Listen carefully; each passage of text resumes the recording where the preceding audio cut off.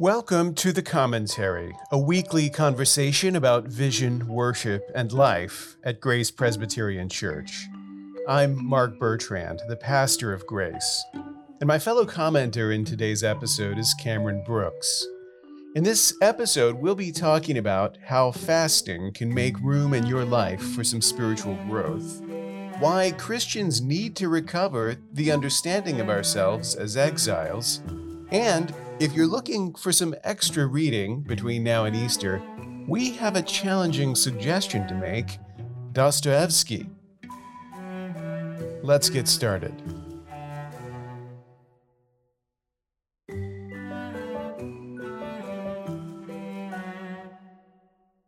So, Cameron, we talked in an earlier episode about the Christian year, the church calendar, and the season that we're in right now is the season of Lent. You shared with us then that you grew up in the Lutheran Church, where I assume Lent was recognized, but did you grow up having to think of things to give up during Lent? It's a good question. I remember thinking about it because my mom brought it up. Especially my mom would bring it up and ask us maybe to consider giving something up as kids, but I don't think I ever did when I think back. I know that she did, my parents both did, but it was more of a suggestion. It wasn't something that we had to do. Right. I grew up in Southwest Louisiana, where I always joke everybody there is Roman Catholic, including the atheists. You know, it's very cultural Catholicism, kind of the way that we have a lot of cultural Lutheranism in our area. And so Lent was, of course, a big deal. I mainly knew about it from Mardi Gras, the big Fat Tuesday celebration, because if you're going to have to give stuff up, you definitely need to overindulge in those things right before you give them up. That was the logic anyway. And so as a Baptist kid in a predominantly Roman Catholic context where everybody was doing this, we knew about Lent, but we definitely didn't give anything up for Lent. We were probably, in hindsight, embarrassingly condescending towards our friends who were actually giving things up for Lent. But I think the thing that often gets lost when we talk about what are you giving up for Lent or whatever is the kind of spiritual activity that is, which is fasting. And fasting is definitely biblical. I mean, it's definitely something Jesus did and that we are encouraged to do in Scripture, right? Yeah, I was thinking earlier about the passage in the gospel where Jesus, he's talking about fasting and he says, when you fast, don't do this, do this, do this. So the assumption, at least for his context, is that the people around him, which, this Jewish audience, were fasting. Jesus isn't unique in the fact that he fasted and associated fasting and prayer together. But I think in, let's say, modern Christianity, it's probably a practice more honored in the breach, so that having a time of year when you're called upon specifically to think about fasting is a good discipline because we're just not usually thinking in those terms anymore. I understand the idea of a season of fasting, and yet I was thinking how all of Christianity is meant to be a kind of self-denial at the same time. So what is the relationship between this period of fasting over Lent, which is a kind of self-denial, and the general self-denial which Jesus calls all of his followers to take up their cross, to deny themselves and to follow him? A good way of thinking about it might be, should we worship the Lord on the Lord's Day, or should we worship him every day? And the answer is both, right? That we, of course, should treat all of life as worship, and wherever we find ourselves, we can worship God. But we have also been called to gather, in particular on the Lord's Day, collectively as a church and worship him there. It's not an either or.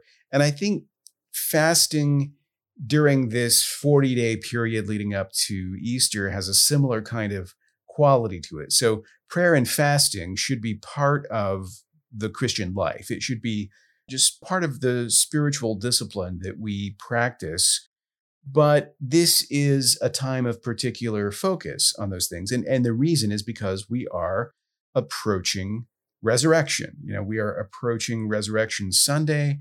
And the purpose for this vigil is to allow ourselves to focus on Christ's preparation for the cross and to use the discipline of fasting to make room during this season for a more intense focus on Christ and on his crucifixion and his resurrection. So I think it doesn't have to be an either or. Does that make sense? Yeah, I think so. So with that in mind, what are you getting up for Lent? Have you given that some thought? Yes, yeah, I have. So we're about a week in now, not quite. And so I decided to give up social media, my own personal use of social media. I do have to use it for work on a work account, but I'm giving up my own personal social media, and then alcohol as well. And, it feels funny to it feels funny to say I'm giving up something like alcohol for Lent, because the typical assumption seems to be that you're giving up something that you're maybe struggling with, or you're giving up something that is sinful. You mentioned this on your Ash Wednesday sermon, actually. We typically think we have, this is a time where we give up a sin. I know that I'm doing this thing, I probably shouldn't be doing it, so I'll give it up for Lent. But you said that's actually not quite the right way to think about it. It's actually that we're giving up something that's good in itself, a gift from God, but that we're going to take this season of Lent to go without it, to fast and to focus on, rather this physical feasting, to focus on spiritual feasting. So that's what I had in mind. I think a good scotch is great every now and then, but giving it up is great too, to focus on the Lord. And I think with fasting in particular, the idea of giving up something good in order to gain a different kind of good is really part of it. Because obviously, as you say, it would be ridiculous to say the important thing to do right now is for a short period of time, abstain from your sins. There's no gospel in that. You should always abstain from your sins, not just during the season of Lent. But this kind of a fast can help you focus. And I guess the point I was trying to make on Ash Wednesday was just that we fast in order to feast spiritually. We fast physically so that we can feast spiritually. And so the things you give up also create a space for new things to have, new spiritual things, a deeper appreciation. My encouragement is almost a kind of balance, not only to think of what I want to give up, but also what I want to put in its place that ordinarily I wouldn't have room for. It's easy for me to find that balance when it comes to social media. At least the answer is more obvious to me, because social media is about attention largely. So I'm taking my attention off of this thing and filling all that other space with either prayer or reading scripture, or just even being with my wife. With alcohol, I'm not quite sure. What is the balance? So you give up something, you give up a good gift like that. I'm not sure what the spiritual counterpart is. It doesn't have to be a one-to-one. I'm not saying that if you stop drinking single malt scotch, the time you save, you could read the Bible through an additional 3 times during Lent. Your consumption of single malt is not probably at that level, at least not that I'm aware of. It's more of an idea of sacrifice that is a kind of deprivation. Like it disrupts the habits and allows different habits to flourish in its place. So I'll give you an example. My thoughts are similar to yours in terms of what to give up. What I'm trying to give up, and I haven't been entirely successful so far, but I'm trying to give up the news. A little while back, I got a copy of this book called Stop Reading the News. And it's by Rolf Dobelli. He's the author of The Art of Thinking Clearly. And the subtitle of the book makes a promise. This is a manifesto for a happier, calmer, and wiser life. It is based on a talk that the author gave to a bunch of reporters from The Guardian. And I love the fact that when he was asked to speak to them, he spoke to them about the value of not reading the news. Of course, as journalists, they were suitably appalled. But in the book, he makes a great case for how so much of the news is kind of pointless information. There's nothing you can do about it. There's no reason why you need to stay on top of it. And it has a distorting effect on reality, which I've witnessed in my own lifetime. I'm old enough to remember when CNN first started broadcasting 24/7 and knew people who were completely normal and well-adjusted until they started consuming this 24/7 news coverage, and it changed them and made them angry and changed their personalities. And so I've been conscious of the way that constant consumption of, air quotes here, journalism can alter a person's perspective, and not for the better, and also not in a more truthful way, because it is often the case that people who are up on the news are less informed, not more, about what's really happening. And so what he recommends is kind of a soft approach where instead of hot takes, you're more focused on long form journalism and getting something more like historical perspective, not outrage of the day. I've sympathized with the argument. And so it occurred to me that it would be positive to curtail my news consumption. And in the spirit of this fasting feasting dynamic, the question was what to put in its place. And so what to put in its place is, I've discovered online, someone very helpfully went through and created 40 days worth of readings from the early church. So beginning with the Didache and then working all the way through to, I want to say, Gregory the Great. There are these daily readings, and I've been keeping up with those. I'm working on the epistles of Ignatius right now, little excerpts from those. It is replacing the meaningless news cycle with something very meaningful. And that kind of captures that sense of getting rid of one thing in order to focus more on something else. And as you say, it's early days. We'll see how we both persist. Maybe we'll check in later and see how much discipline we've managed. Yeah. I said earlier how Jesus calls everyone to a life of self-denial. And it's something about Lent that I just find particularly interesting, is just an opportunity. We talked last time about the church calendar. We've talked in a recent episode about the church calendar, how the calendar kind of helps us along throughout the year to orient our lives to God. I think this is one area where we have an opportunity to just practice some self-denial, where in so much of my life, I don't have to, if that makes sense, or we just almost, maybe it's my life, but I feel like I'm living in lots of feasting. Life is easy most of the time, and you don't have to practice any severe form of self-denial. So I'm thankful for a period in the church calendar where it enables us to become the sorts of people that can do that by God's grace, with the emphasis still being on spiritual feasting. And yet, knowing that that's kind of contrasted against this physical self-denial, I just think it's healthy. I think you're right. We live lives of extraordinary excess compared to probably any other human beings in the history of the world. And so even our idea of hardship is adjusted for the fact that we have so much.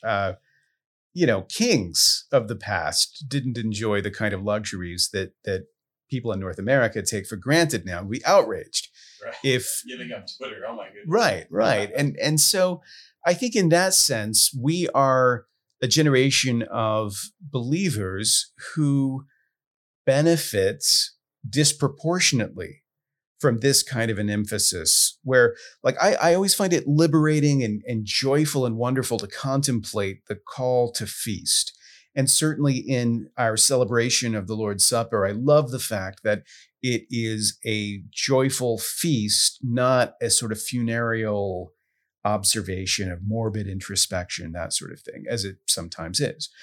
So feasting is great, but I do understand that as people, we're a lot more accustomed to feasting than in the past would have been the case. And so it's the fasting maybe that we in particular need to be called to.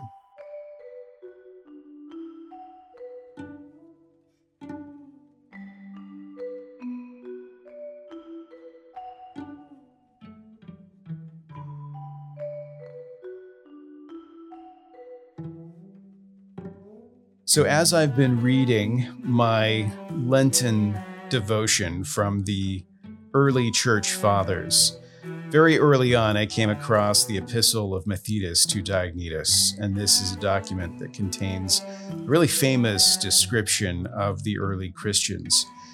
It's striking. I won't read the entire thing, but there's a certain point in this description about how the Christians live that I think bears particularly on the significance of Lent. So in describing how Christians operate, he writes these words: "They dwell in their own countries, but simply as sojourners. As citizens, they share in all things with others, and yet endure all things as if foreigners. Every foreign land is to them as their native country, and every land of their birth as a land of strangers." And I think in that beautiful expression, he captures something about the Christian calling to exile that connects beautifully with what it is that we are observing during Lent. Because, of course, there are 40 days of Lent, and they hearken back to two events in Scripture where that number 40 is huge. The first, of course, is the 40 years of wilderness wandering that Israel endured before entering into the promised land.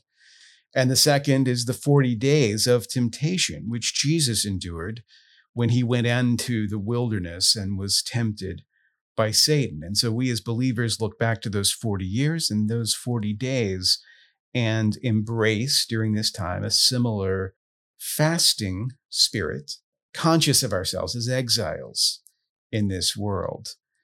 I think there's something helpful about thinking of yourself as an exile in your native land, don't you? Yeah, surprisingly, it's a weird thought. I think it's helpful to recognize that before Jesus returns, all of our life as Christians is kind of unsettled. It's a kind of exile. I guess that's what Lent is trying to remind us of.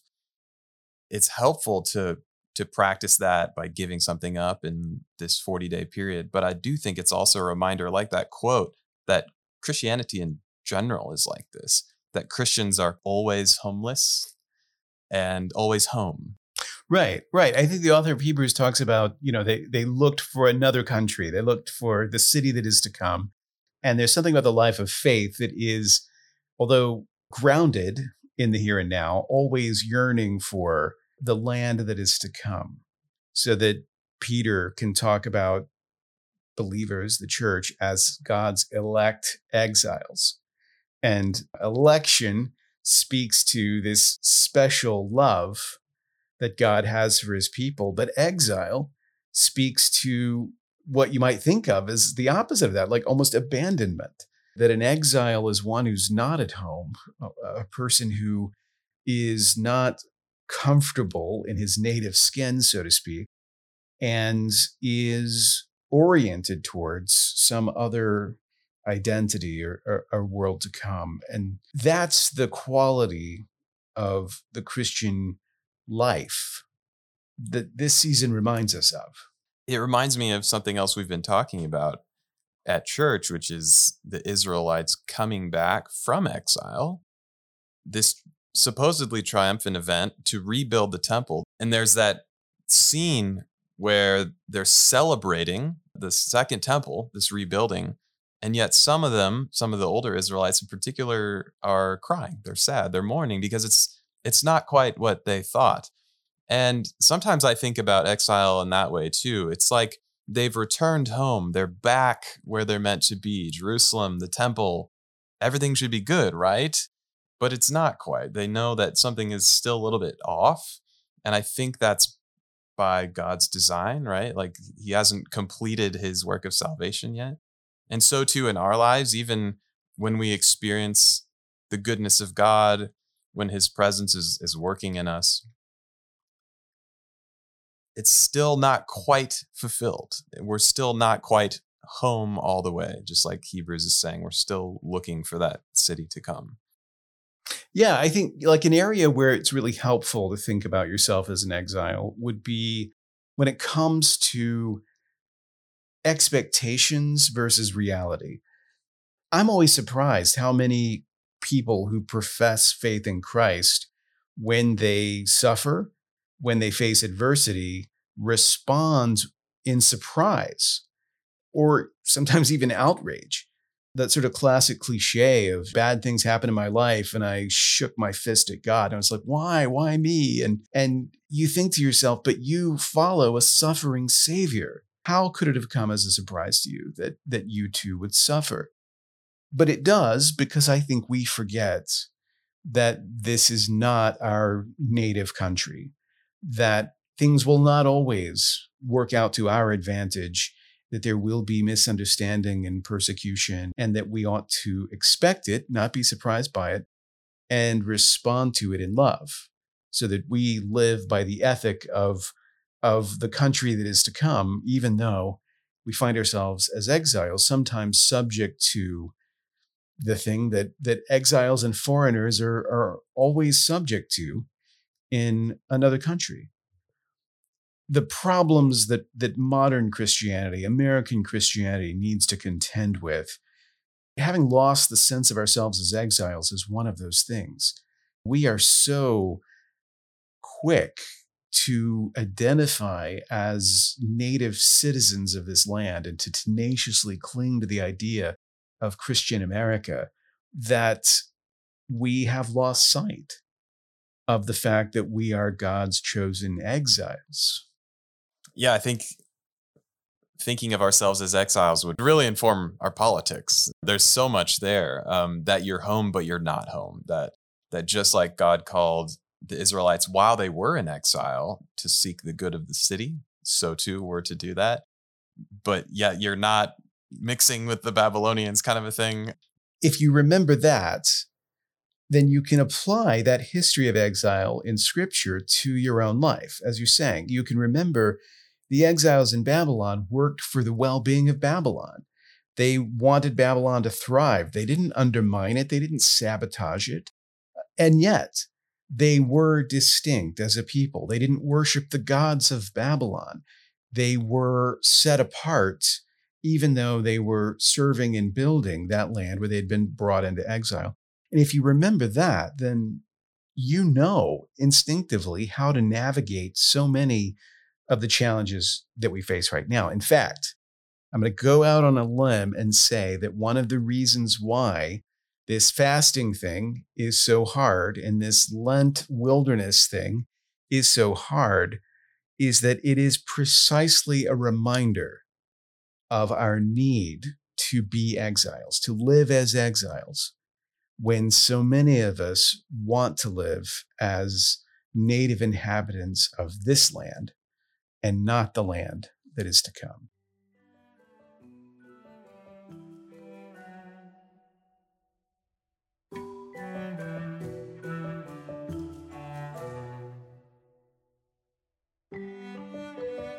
So shifting gears a little bit, Cameron, you work in marketing now, which is why you have to do some paid social media work and can't give it all up for Lent.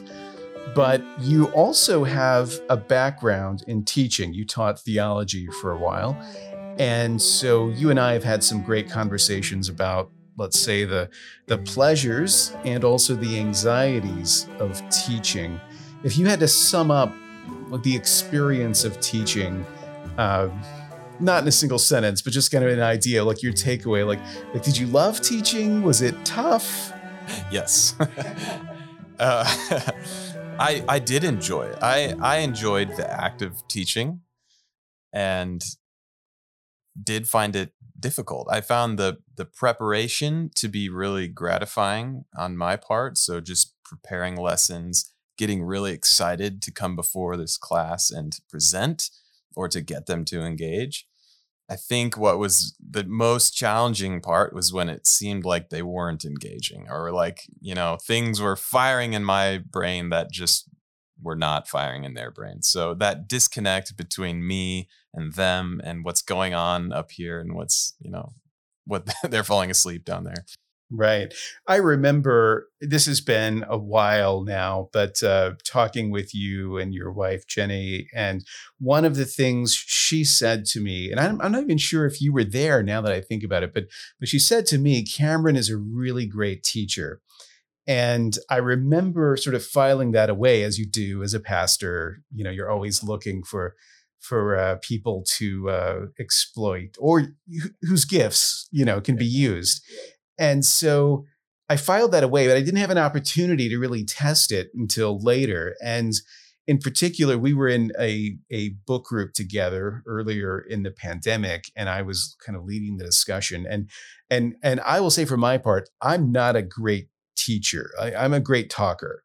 If all you have to do is talk, okay. But when you've got to get people to sort of follow along and interact and talk back and that sort of thing, I start breaking out in a cold sweat. And I can do it, but it's definitely a nail biter. And so Cameron stepped in for me in that process and led one of those discussions. And it went so well. And afterwards, I went to Lori, my wife, and I said, Cameron is so much better at this than I am. I need to learn how to take his approach to doing this. And so I teach occasionally.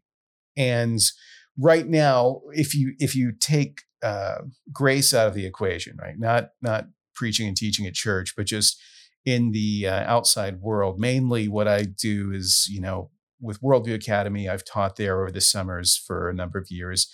And at Worldview at the Abbey, which is their 1 year program between high school and college, kind of a gap year, bridge year program. And so I go there and I teach for a week in the fall and a week in the spring, and I get to choose my material. And so in the fall, I always teach Flannery O'Connor. I teach her short story, Parker's Back. And then in the spring, I teach Dostoevsky, the Grand Inquisitor chapter from his book, The Brothers Karamazov. I've got that on my mind because it's something I do during Lent.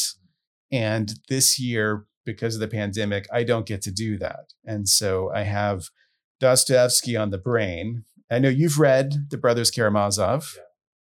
It's probably expecting too much to think that everyone listening has also read, but the Grand Inquisitor chapter is just one chapter in the book. It's kind of famous. It's easy to find copies of this printed separately because it's often used in philosophy classes, occasionally, I guess, literature classes to expose students to the ideas in the chapter. Did you ever have to read that?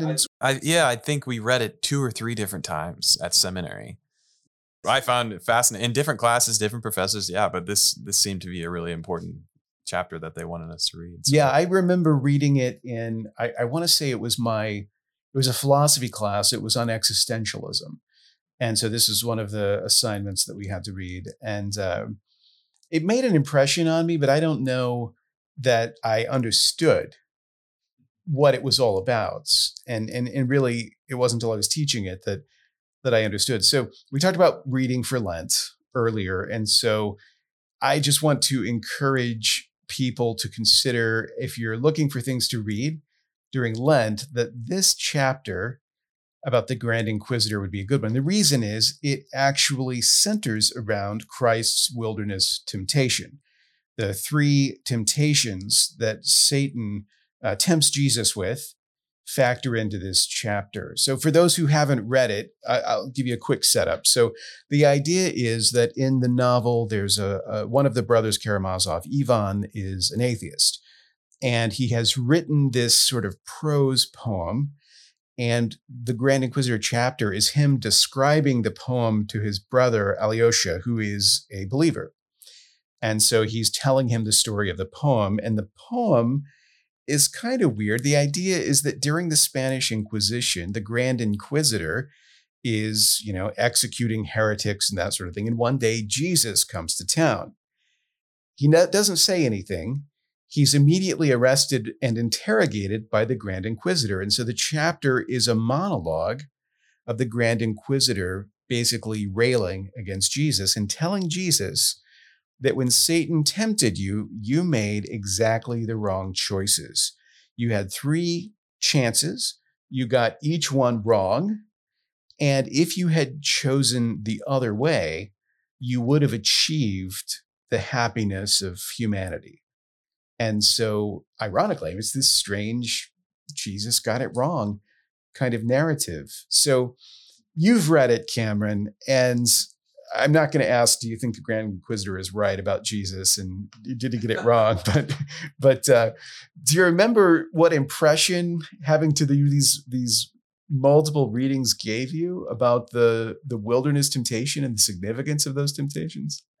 I remember being really confused the first time. So to any listener who's going after this, it's okay. You might have to read it a couple of times. I'm still wrapping my mind around this, but it was really strange to think that Jesus got something wrong or Jesus missed his opportunity in this kind of trial with Satan, because we typically think about that experience as Jesus overcoming Satan or, overcoming the temptations. So what do you think Dostoevsky is trying to do? He's obviously way in the background trying to communicate something. What do you think he's trying to do with this scenario? So I think like the overall idea is what he's sketching, the Grand Inquisitor is for him a stand-in for the Roman Catholic Church, which he's critical of.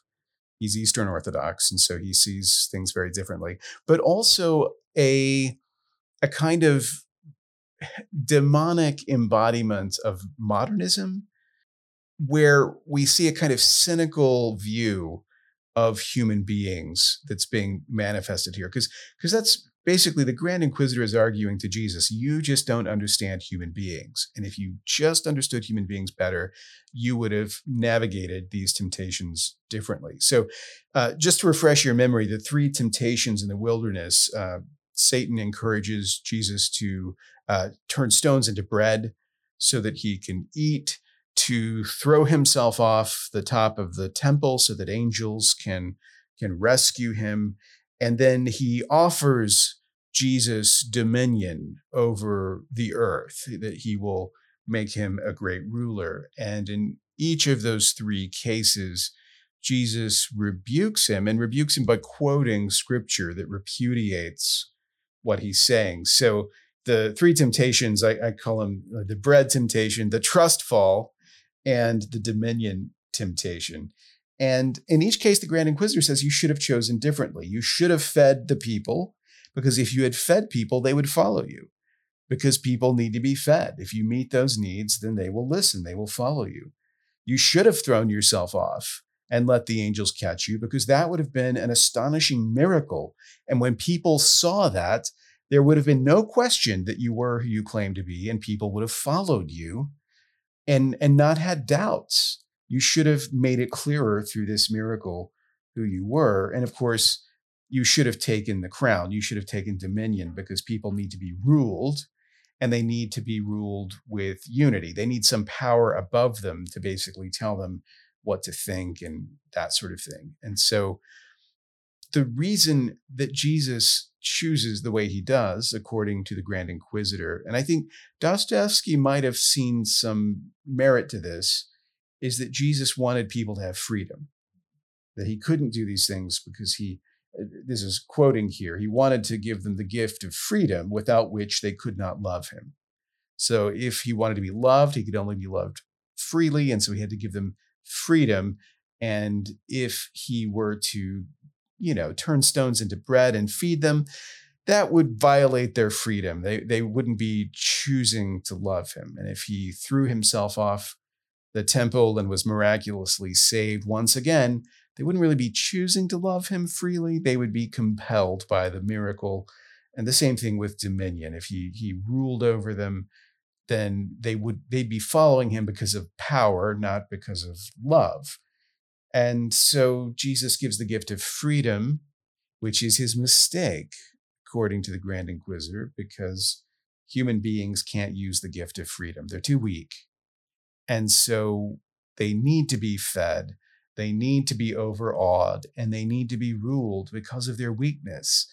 And this is what the Grand Inquisitor's church gives them. Basically goes back to Satan and agrees, we'll take what Jesus said no to. And throughout the chapter, the Grand Inquisitor has a kind of contempt toward the doctrine of election. Right? He's constantly saying, Jesus chose the salvation of a few, and what we've done creates happiness for everyone. And so part of this is because Dostoevsky's idea of election is also tied to what we might call like a works righteousness. So the elect are the saints, and the saints, in his view, he's thinking, ascetic, saintly monks like Father Zosima and the Brothers Karamazov. The idea that when a holy man dies, his body doesn't even stink because he's so holy, he doesn't decompose. And that's quite a scandal when Father Zosima actually smells after his death. And so the idea of what makes a saint is a life of holiness and perfection. And essentially, the argument is, election is like the survival of the fittest. Only the saints are chosen and everybody else is condemned. And so given that kind of understanding, you get a feel for the dynamic. So I think there's on the one hand, an argument against what you might think of as like the tyrannical church that rules the consciences of people and has departed from the gospel. Now, on the other hand, you have a sense of a sort of romanticized freedom that is very comfortable with the thought that only the saints are really saved, and you should emulate the saints and revere the saints. And I always find myself wanting to challenge it all, and it's the reason why I teach this chapter, because I don't think you can obviously trust the Grand Inquisitor. I don't think you can entirely trust Dostoevsky to the extent that you understand, what's him and what's not. You really have to navigate your own course. And the way you do that is by thinking through all of it from a scriptural standpoint. So obviously we're not going to try to do that here, but the key is asking yourself if the Grand Inquisitor's version of why Jesus says no to temptation is the same explanation as Jesus's explanation. If you look at the actual accounts of the wilderness, you find that Jesus doesn't give any of these man-centered reasons for not giving in to temptation. Right? He doesn't say, look, I'd love to do this, but I can't violate freedom. Instead, he gives very theocentric responses, right? Completely oriented around God's word, God's glory. Don't tempt God. All of those considerations have to do with putting God at the center. Our tendency always as human beings is to put ourselves at the center. And in Christianity, we see this temptation constantly, where we approach the question of salvation and we want to make it anthropocentric, all about us, all about our salvation, our freedom, our choices. Scripture makes it Christocentric, makes it theocentric, putting God and God's work at the center of salvation. as we contemplate things to fast from, I would suggest that man-centeredness, that need to put ourselves at the center of our spiritual understanding is something to step back from so that we can place the proper emphasis, the Christ-like emphasis on God at the center of all things. And that's why I think reading this chapter, as cryptic as it can be, might be a helpful thing to do between now and Easter. One thing that's always struck me about Jesus' temptations is their relationship to the Lord's Prayer later on. So maybe the Lord's Prayer is a way for us to do that, to center ourselves around God, not so focused on our freedom to choose God or to build a holy life, but to trust in God. You even have a reference to bread, of course, in the Lord's prayers. Give us this day our daily bread. And Jesus is saying just that. He's tempted to make bread out of the rocks. He says, no, I'll trust in the Lord. Man does not live by bread alone. And I think even the other ones too, there's this temptation to throw yourself off and to have this grand display of God's power come and save you. And Jesus teaches his disciples to pray, deliver us from evil, lead us not into temptation. It's almost as if Jesus is reflecting on his own experience. I've wondered this, if he was reflecting on his own experience in the wilderness and then teaching his disciples based off of that. The last temptation relates to the last point in the Lord's Prayer too. Thine is the kingdom. I'm not going to grasp all the kingdoms of the earth or to grasp power because God's kingdom is coming.